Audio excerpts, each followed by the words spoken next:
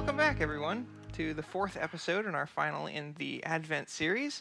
I'm back, and I'm here with Trip.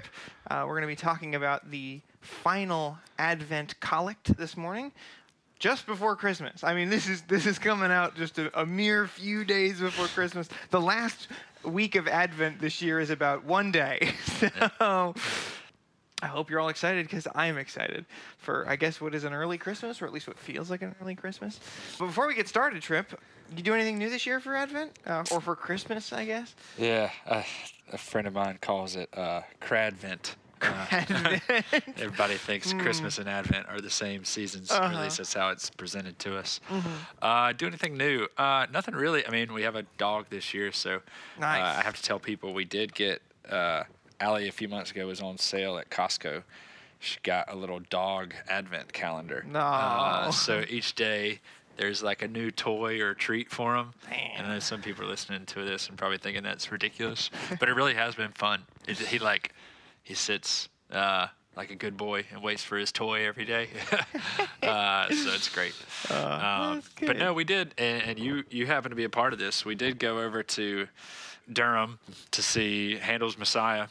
That's right. I used to go see that as a kid, actually. My parents would take me, and I used to think it was the most boring thing in the universe. I thought it was terrible. I mean, obviously pretty, but I had no conception of it. So this was my first time seeing it since I was 13. And I'm a little bit more theologically aware, theologically trained, and it really was beautiful. I don't know. What did you think of it when we went? Katie and I had a wonderful time. I found it deeply spiritually meditative. I don't know. I would recommend it to a person as an adult who wants a good time of peaceful meditation in the Advent season. I don't know. It was so refreshing for me that I came into church the Sunday after, because we went on a Saturday afternoon, and I was the most focused I've been in forever. Just because I think I spent a couple hours just silently meditating to Scripture, which is what Handel's is.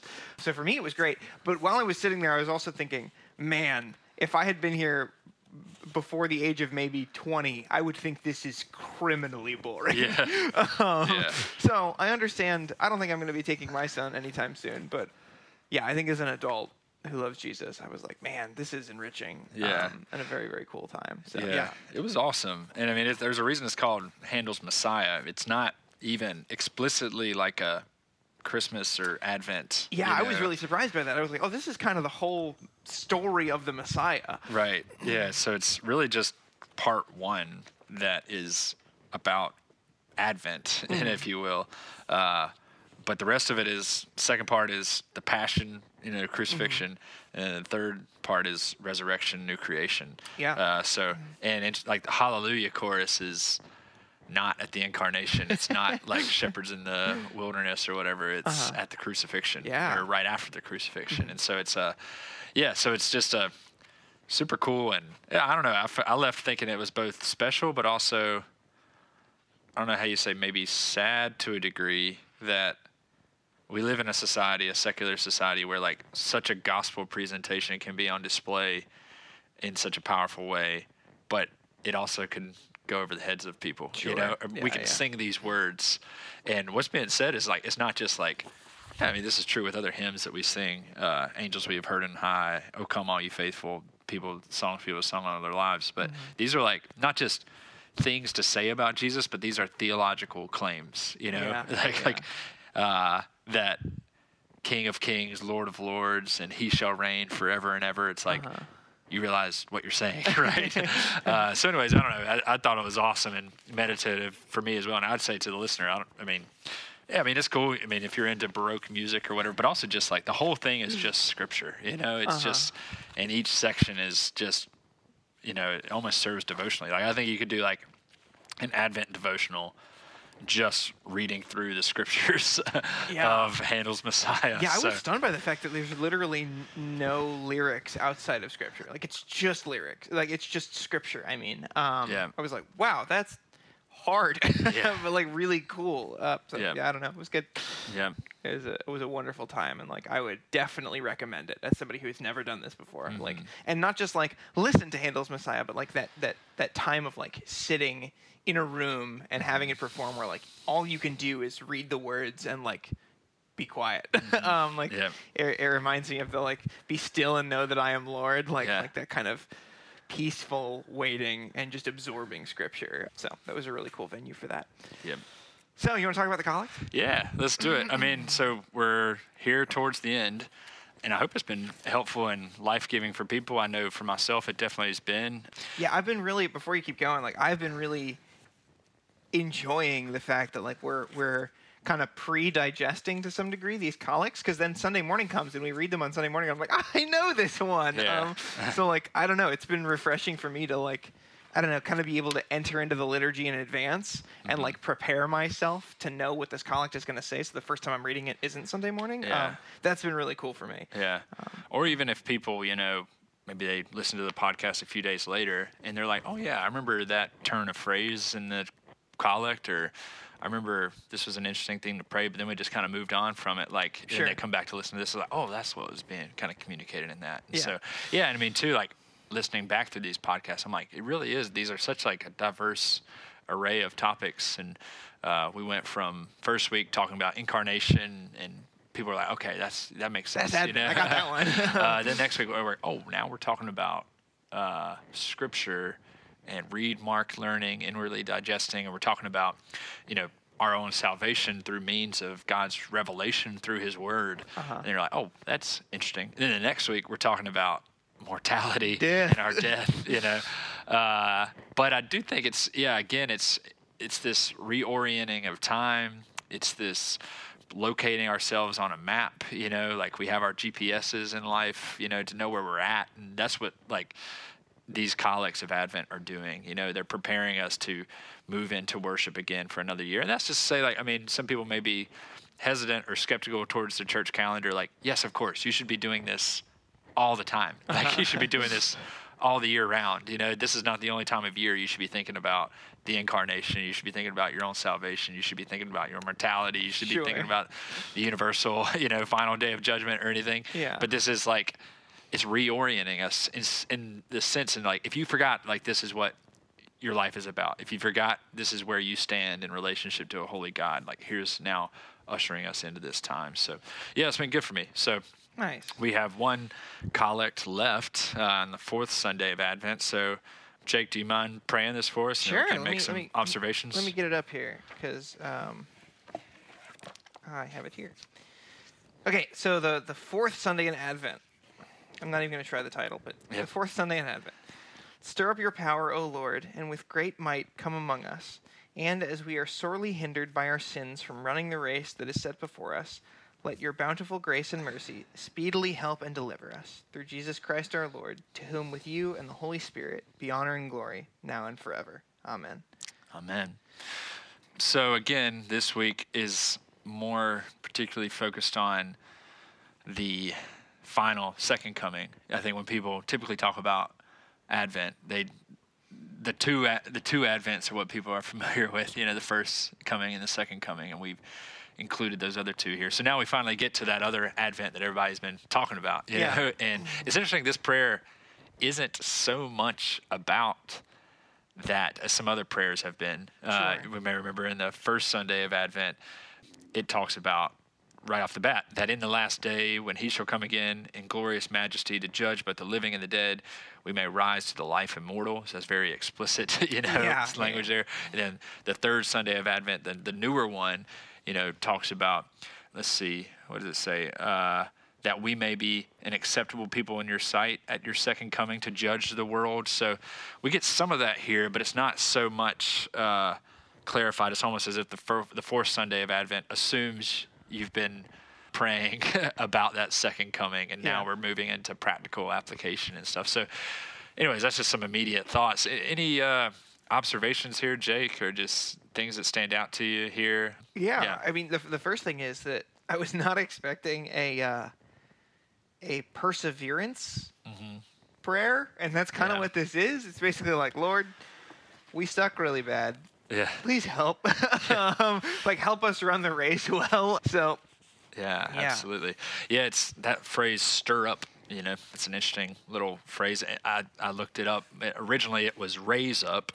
About the same thing, but it does make me think a little bit of like, this can only happen through Christ resurrecting power, right? Stir up is not just like move us, not just like move our hearts in a certain effective direction, but it is, hey, similar to how Christ was raised from the dead, like we need to be raised from our own sins in order to live this life that we are moving towards. So, anything else there, observation wise? Yeah. I like, again, it's the perseverance note, but the admonition of our own sins. Yeah. Like this is a very humble prayer of admission. Like, Lord, with great might come among us. Why?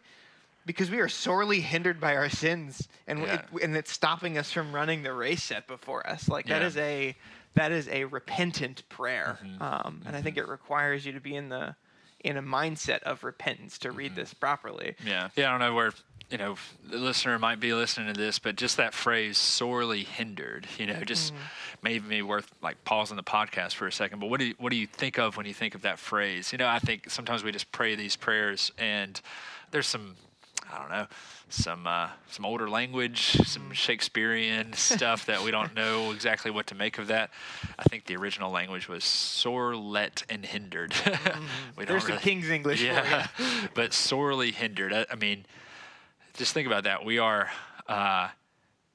desperately hindered, or we are sorely thwarted. I like to think about it. We are thwarted in all our attempts at self-deliverance.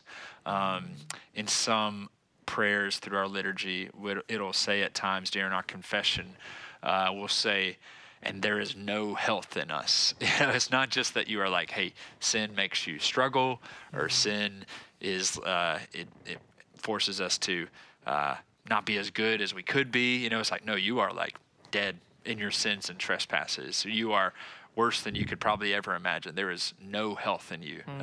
Cranmer, theologically, would say, like, on a scale of 1 to 10, how healthy you are, you're at a 0. Like, it's not you're at a 1 or a 2. Like, you're at a 0. And no amount of like human righteousness can change that. So it's this idea, this reminder that all human hopes of self-redemption are a delusion. We can't do it ourselves. But the flip side of that, the beauty of this prayer, right behind that is this phrase, let your bountiful grace let your bountiful grace and mercy speedily help and deliver us. So as we are sorely hindered, even so is the mercy of God bountiful and speedy. It's like, I think I've heard it said before, I think Richard Sibbs, an old Puritan pastor, said, there is more mercy in Christ than there is sin in me. Like God's mercy is right there, and it's right there to speedily give us that health that we need for the soul. So it's just this idea too that, the mercy of God is grounded in something at the end of the day, and that is through Jesus Christ our Lord.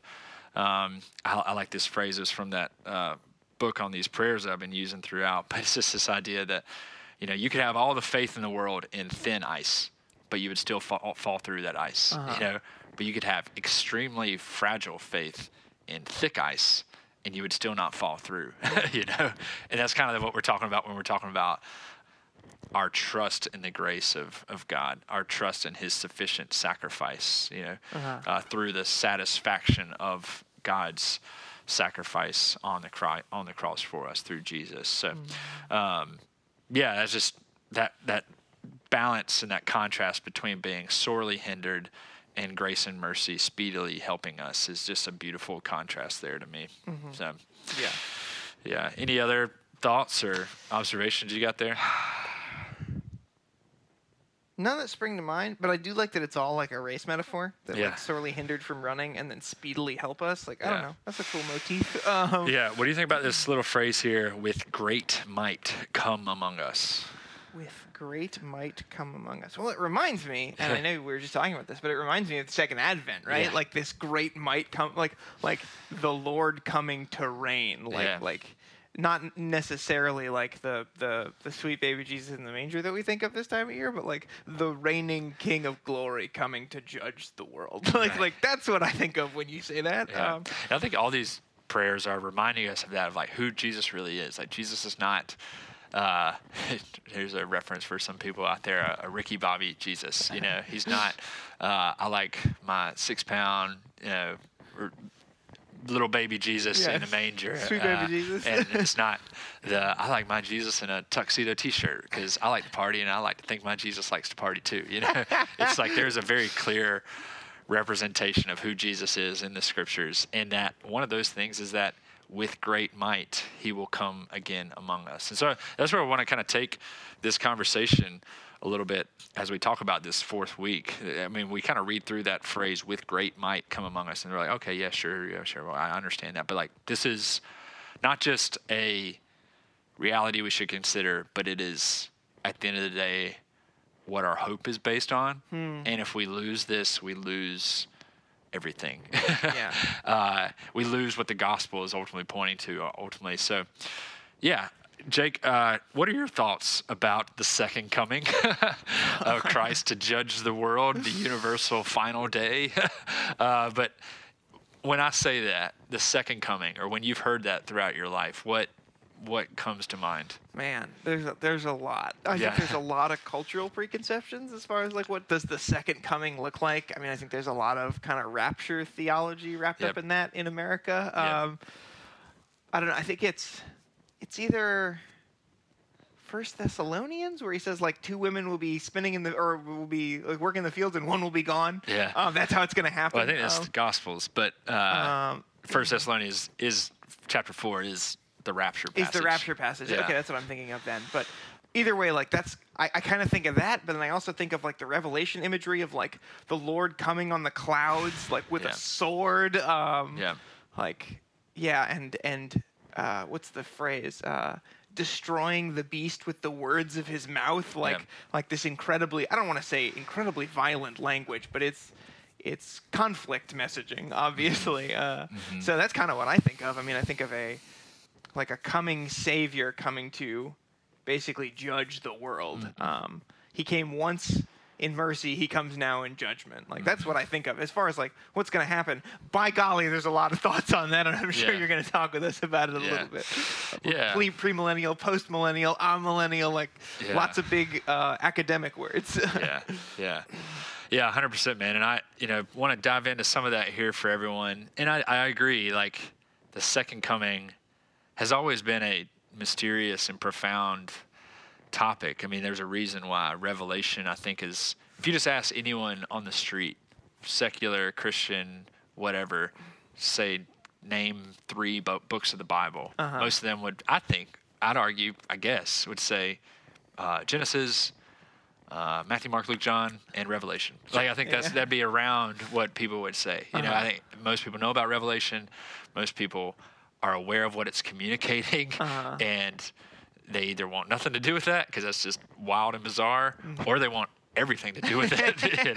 This is like that's their lifestyle. So, and I do think just reality of living in a post 9/11 world, in a post 9/11 generation, especially you and I. This is a very big topic with the what was that book series, Left Behind, and everything. So just take a step back. Historic Christianity has always understood this concept of the second coming as what's known as the eschaton. There's a fun word for your December 22nd or when this is ever coming out. Or a good name for a dog. Yeah, eschaton. And that just comes from a simple Greek word that just means the last or the end of something. I mean, it's not always in reference to the final day or the last day of judgment. It could be, the end of a series of events or things, but when Christians throughout history have referred to the eschaton or the last day, they're specifically referring to 3 main things. And that is, yes, the second coming of Christ, number 1, but also the resurrection of all believers and the final judgment. So this is how the Nicene Creed reads, that people might be very familiar with. He will come again in glory. He will advent again in glory to judge the living and the dead. His kingdom will have no end, and that we look forward for the resurrection of the dead and the life of the world to come. So this is what we're kind of talking about today, that last line of the creed, these last few lines of the creed, the life of the world to come ultimately, but what happens in the second advent that leads up into the life of the world to come. And as you mentioned, I'm sure a lot of people are aware of some thoughts, some theories, some conceptions about the end times. There's all sorts of things about the tribulation and the rapture and period of the millennium. And just a lot of people actually talking about that right now with some anytime there's events in the Middle East, people like to bring that up. That's true.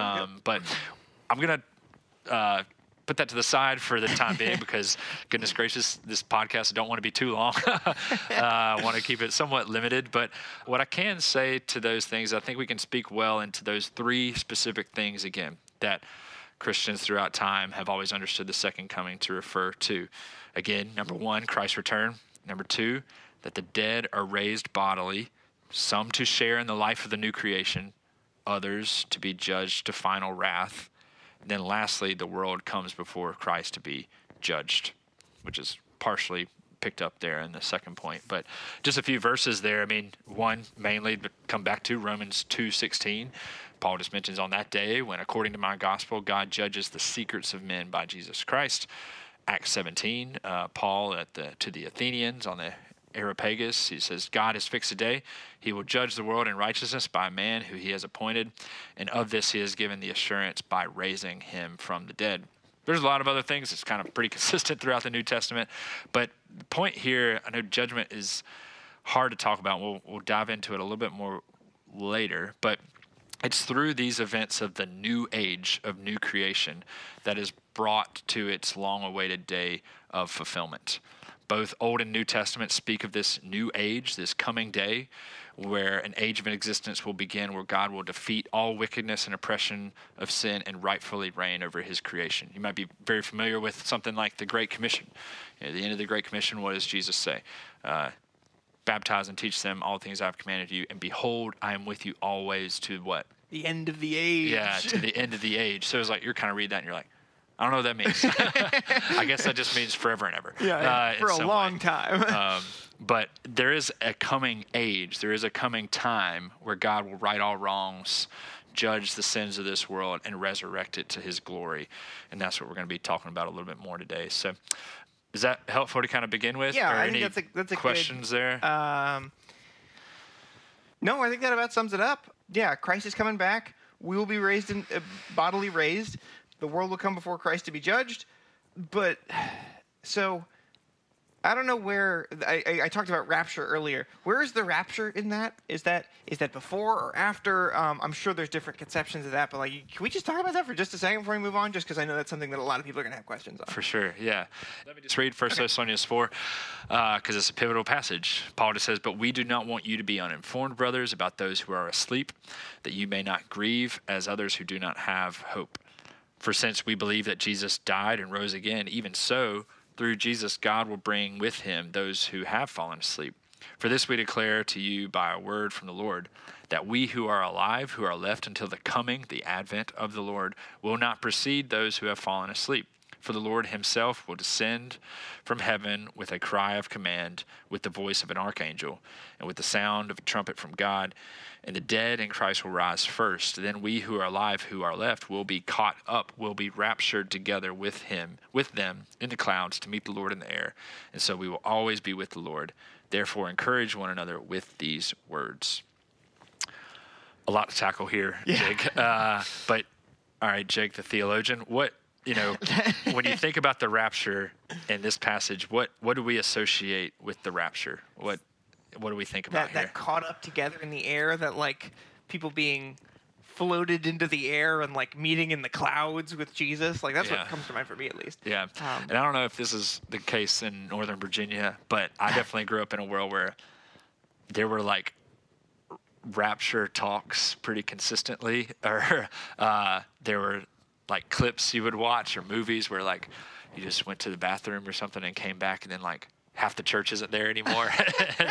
People have been raptured away. And so I I don't want this to be too much of a rapture podcast by any means, but I want to point out a few things from this pivotal passage and often misunderstood. In verse 15, Paul mentions here again the coming of the Lord. That is that Adventum Domini. That is the advent of the Lord. Behind that phrase is the original Greek Paul uses here is the word parousia. And when I say I believe in the rapture and I don't believe in the rapture, what I'm saying here is that I think we need to recover this sense of the parousia. I wish we would kind of talk more about, and when we think about the second coming of the parousia than the rapture. We're both using old words. One's Greek, one's Latin. So I vote parousia. But parousia is a commonly used word in the New Testament. It's used 24 times. And it's used a lot in ancient Greek literature as well. And according to our best lexicons and definitions of the word, it just means the arrival, or specifically the arrival as the first stage in presence of something. So the coming or the advent, and it specifically is in reference to Christ and nearly always of his messianic advent in glory to judge the world at the end of the age. So, friends, I know this is getting a little bit complex, but just key idea here is this coming as a first stage in presence of something. So the word parousia is often used in reference to a king returning from battle. So think about that. King leaves the city, goes off to fight some nearby enemy, and the king is returning from victory, and the citizens of that city would go out to meet the king in open country as he returns in quite literally triumphal procession. Sure. And here's the big thing. The citizens escort that king back to the city. So Paul's image of meeting the Lord in the air, of being caught up in the air. Again, that he uses the language there, that rapture should be read with the assumption that the people will immediately turn around and lead the Lord back to this newly remade world. So what Paul is describing here is not that Christians will one day disappear into the clouds, leaving behind this, earth that we just wanted to get away from all along. That would be as if a king is returning from battle, people go out to meet him, and then he says, all right, peace out. Let's go somewhere else. No, the king is meant to return to his kingdom. He is a king only as much as he is sovereign over a particular place, and that is the kingdom which he went to fight for. And Paul uses the word parousia to emphasize this. So the key thought ultimately in that is that in Christ's return, in this second coming, Christ is returning as king of his kingdom. He is returning as king of his new creation. And as king, he is ultimately right to rule and to judge those within his dominion. So that's what we're talking about when we're talking about rapture, parousia, and Paul uses language to further emphasize this. But the point here is that God has always desired for heaven and earth to intersect. And what the second advent will be is heaven totally coming to remake this world intersect in such a way with heaven and earth in a resurrected glory that we'll come back to. So yeah, that's about it on that topic. Is that helpful? Does that clarify things? It does. Does that any room for confusion there?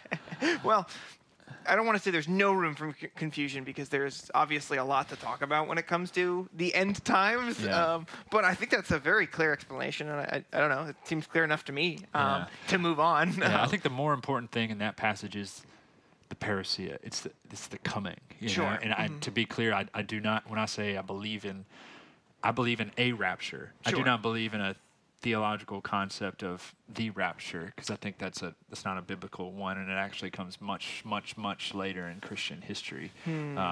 Christians throughout history, again, Christ returned to reign. So that's kind of the main point I want to get across there. Okay. Yeah. Great. So I think the next thing we're going to talk about here is the fact that, Christ is coming, but what is Christ coming to do? He's coming to judge, obviously. But I'd like to talk about that a little bit more, just because I think when you think of judge, you think of this is like the gavel coming down. This is you're being sentenced. I think there's a lot of fear and a lot of apprehension that comes with that language. So is that something that doesn't feel like something we're really looking forward to? So I'd love to just kind of talk about that a little bit. Yeah, I mean, I think some people are very familiar again with the concept of judgment. That's kind of the form of preaching and teaching that they were familiar with. You know, maybe it was their hometown preacher or their on the college campus, their fire and brimstone open air preacher on campus. We had a guy at Carolina called the pit preacher who that was very much so his thing. So it's difficult to talk about, and it's not something that you'll hear. Sometimes you'll hear preached on all the time. Sometimes you'll hear preached on hardly any of the time. So I have a lot of thoughts, but first let me read something from an old confession, particularly a catechism. This is from the Heidelberg Catechism. It's a beautiful list of 129 fundamental questions to the Christian faith. And I know the listener, they hear catechisms, confessions, they're like, okay, this is all the nerd stuff. But I want to say this is one of my favorites because it just provides some extremely warm and pastoral answers to pivotal questions of the faith. And I think it's still applicable today, so I would recommend it. But let's consider what it asks in question number 52. The question is literally what you just asked in some way. But the question is just, how does Christ return to judge the living and the dead comfort you? This is what the Catechism says. In all distress and persecution, with uplifted head, I confidently await the very judge who has already offered himself to the judgment of God in my place and removed the whole curse from me. Christ will cast all his enemies and mine into everlasting condemnation, but will take me and all his chosen ones to himself into the joy and glory of heaven.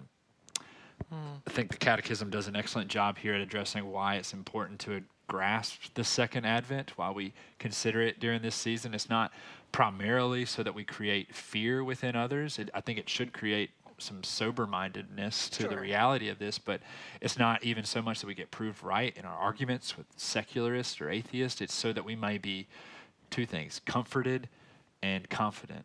Comforted and confident at this reality. Just to remind ourselves of the biblical story at large, it's always had a goal in mind. One of my favorite verses, Habakkuk 2:14, for the knowledge of the glory of the Lord will cover the earth as the waters cover the sea. There's always been this age in mind where those things would become true. The knowledge of the glory of the Lord would cover the earth as the waters cover the sea, when the hopes of resurrection would be fully realized for all of creation. That is the day of the Lord spoken of by the prophets, where swords would be beaten into plowshares, where we will sit under our own vine and fig trees, and no one will make us afraid, as Hamilton quotes. Also the prophet Micah. The New Testament, though, of course, when we get to that point, gives fuller color to what this day will be like. Judgment is passed on sin in Christ's crucifixion and points to the ultimate judgment that would be passed on the last day. I like to think of it this way: the crucifixion and resurrection are the down payments, if you will, the first fruits of a further harvest where God will deal with sin and evil and flood the creation with his resurrection glory. Yes, we still live in an age where already, but not yet. But one day this will totally happen, that all evil, sin, injustice will be paid for by Christ's judgment and then resurrected into glory. Another way of thinking about this is what has happened to Jesus will happen to everything. What has happened to Jesus will happen to everything we see. All of creation will be set free from its bondage to futility, as Romans 20 talks about, and be set free to obtain the freedom of the glory of the children of God. So I think this gives us fuller insight into what the hope of eternity is, into what a fuller scope about what judgment is. You know, when you read in your translations in the Bible the phrase forever and ever, it's actually, that's not a literal translation of the Greek. It's trying to translate a Greek concept that doesn't make much sense when you first read it. The Greek just reads in English, unto the ages of the ages. So you kind of read that and you're like, I don't know what that means, but it sounds like forever and ever. So let's just go with that. Sounds like a long, long time. Yeah, but I mean, Jake, you are familiar with the Bible. When you say something like the Lord of Lords or the King of Kings, what does that mean? So you're basically saying like you're the most of the, basically. Yeah. So you're like you are the Lord above all the lords. You are the king above all the kings. Correct. So when Paul says like, to him be the glory unto the ages of the ages, we're working within that same concept, right? To him be the glory unto those ages that are coming, where all sin and unrighteousness will be dealt with. God will flood the earth with his glory and create a resurrected cosmos, if you will. Everything that we see will now be returned to Ephesians 1 talks about God has a plan to unite all things in himself. When you think of all things, what does all things mean? It's all everything. things. Think of a thing. It's on the list. Yeah. So I think the ultimate Christian hope of eternity then is not simply some aloof eternal life where we will somehow majestically float up in the clouds and play some harps or whatever, but it is a very real and tangible hope that that there will come a day when this existence will be transformed, justice will be served against evil, and that will be overthrown ultimately. So another way of thinking about all this is what Jesus began at Easter is now accomplished at the eschaton. To use some two E's there. What Jesus began at Easter is now accomplished in the final day at the resurrection and the judgment of all things. So is that helpful, or does that kind of shape things well? Actually, I think that paints the judgment in a much more positive, but also I don't know, encouraging light. I mean that it kind of takes that that feeling of like, oh, he's coming. Well, he's not. What he's coming for is the renewal of all things. Like, this is ultimately what like the resurrection is pointing to, is the resurrection of everything. So yeah, I think that's a much more hopeful note. I just wanted to kind of leave people not in a place where they're like, oh yeah, the judge is coming. That sounds bad. Yeah, I mean, I think it's a beautiful thing, and just even in that passage in 1 Thessalonians where Paul's talking about what often gets understood as the rapture, the point there isn't to make people afraid. Just a few verses later at the beginning of chapter 5, Paul reminds people, if they were thinking of that, he says, "For God has not destined us for wrath, but to obtain salvation for our Lord Jesus Christ." So it's like, this is a beautiful promise. To go back to that Heidelberg word, this is an unbelievable truth that God will come to resurrect all things and do away with evil and injustice. So, that's awesome, and I'm very excited about it. But for both me and the listening, how does that, to kind of like unstretch the rubber band a little bit back from all the way at the end times back to where we are now, like how does that shape now? How does that change today or the Advent season for us as we meditate on that? Yeah. Well, first of all, I mean, I think it should make us unbelievably hopeful. There's a way of understanding the gospel. N.T. Wright talks about this a lot. This concept of, it's going to sound fancy, friends, but inaugurated eschatology is the concept. You know, whenever Allie and her coworker medical friends start using fancy medical words, I just drop inaugurated eschatology on them. They think I'm really smart now. But what that concept means is what Jesus is doing in his ministry and what he's doing in his resurrection is that coming age has now broken into the present. It has been inaugurated, quite literally, by the kingdom of God coming into the present time. So that eschatology, that eschaton that we're waiting for, that final day, resurrection of all things, justice being done, has broken into the present. And now we are living into that as we live our lives as Christians. So it's just, again, an unbelievably hopeful message. I've heard that final day maybe similar. Tim Keller used to talk about this, to waking up from a dream. He used to talk about this idea or this time where he would have a particular dream every now and then, and it was a terrible dream. And maybe someone's had a similar one where his wife, Kathy, actually died in the dream. And it was awful. He was horrifically anxious during that dream, but then he woke up and he turned, and there she was. And there's this kind of like breath of hope back into his lungs, like, oh, this is the really real thing, you know? Like in that moment, yes, it's not that it's not that we're living in a matrix world and like all this is just make believe, you know? It's like, no, that was real in that moment. But this is what's the true reality that we've been waiting for, and everything in that dream is now makes sense in where I am now. The Russian novelist Dostoevsky sums up this hope really well in one of his novels, really beautifully, but he just said, it's one of my favorite quotes, "I believe like a child that suffering will be healed and made up for, that all the humiliating absurdity of human contradictions will vanish like a pitiful mirage, and that in the world's finale, at the moment of eternal harmony, something so precious will come to pass that it will suffice for all hearts, for the comforting of all resentments, for the atonement of all the crimes of humanity, for all the blood that they've shed, that it will make it not only possible to forgive, but to justify all that has happened. Really powerful quote there. And I think that's what we see, right, in Revelation 21, where he will wipe away every tear from their eyes, and death and pain will be no more. Neither shall there be mourning, nor crying, nor pain anymore, for the former things have passed away. So I think in this unbelievably hopeful state, I'll just leave people with a few thoughts here. I've taught this before, and these are 3 things I say. Just want to communicate. Number 1, your life matters. Your life incredibly matters. This is a huge emphasis of the first and second advent, of the incarnation and resurrection, that Christ took on a body. And guess what? Christ still has a body.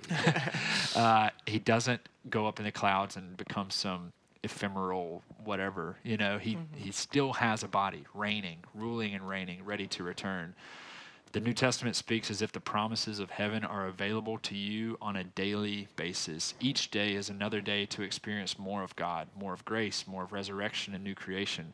The biblical story invites us to live into that rather than merely await for eternity. Every day you have another chance to experience more of that resurrection life. Paul talks about in Philippians 3, we press on to make those things our own. Why? Because Christ Jesus has made me his own. So I just want to communicate that your life desperately matters, and the way we see that is through this message of Advent. Number 2 is just your work matters. Clearly, throughout all of Scripture, work is actually a beautifully good thing. It exists, guess what, before the fall, and continues in some fashion in the new creation. In Revelation 21, you see the kings of the earth bringing their gifts to the city. So there is still cultural development happening there. So beauty matters. Doing things well and redemptively matters. And then lastly, I just want to communicate your Bible matters. My last challenge to people as they get close to January 1 coming, or the Christmas season ending at Epiphany, is to really consider what's your scripture intake going to look like in 2024. This isn't dramatic or profound, but it's to challenge people listening to pick up and read this story over and over and over again. The more we inhabit the story, the more this story begins to shape us, and we start to look like him and reveal that story for which the world was made. So those are a few thoughts. I think you'd plug anything else there? I think I'm good. Okay. But I would say, I think one of the really delightful things that I've been kind of living into in this season has been kind of in the first Advent, the way that the first Advent was looked forward to by the prophets in the Old Testament, and then how we are now in their position looking forward to the second Advent, like that position of hope and expectation and wonder, like what is this thing gonna look like? We see through a glass dimly, like this thing is. The coming of Christ is going to be incredible. How incredible? We can't even imagine. Like so incredible and powerful, so changing not only for ourselves but for the world around us that we cannot imagine it. But that's the best we can do. So I would encourage people delight in that. Like meditate on those ideas. Be excited for the coming Christ. Like that second Advent is incredible, and it is the thing that our faith leads us to. That is our great hope, like that he's coming back. So I think in the Advent season, at least for me, like that is a huge takeaway that has been kind of present with me this season. Right. And it just reminds me, going back to Handel's Messiah, at the end of that performance, there's this long recitation of 1 Corinthians 15, which is all about resurrection and resurrected bodies. And what exactly would that be like? And to your point, like we are kind of in a similar place where like, okay, I can read that, but goodness gracious, I don't totally understand that. But 1 Corinthians 15, this is right at the end of Handel's Messiah. The dead shall be raised incorruptible, and we shall be changed. For this corruptible must put on incorruption, and this mortal must put on immortality. But what I remember, if I remember correctly from that performance, the soloist like sings, we shall be changed, like 100 times in a row, just to further emphasize that. We shall be changed. We shall be changed. We shall be changed. And I don't know who's listening to this, and maybe it's late in the Christmas season, and times are hard, and maybe you're just working paycheck to paycheck, or maybe you haven't gotten that gift for somebody, or maybe family really sucks situation, and maybe you've got a recent diagnosis that's really scary, but just that promise of resurrection, we shall be changed, that there is a ultimate hope of resurrection that Christ has paid for on the cross and given us hope for through his resurrection, and victory in his resurrection that we can live into now and hope for the second advent. So, yeah. So just what I mean, and just a reminder too, hey, Christmas actually begins on the 25th.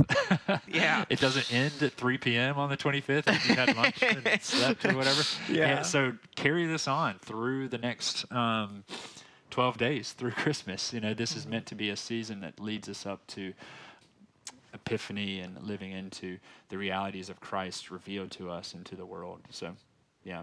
Yeah.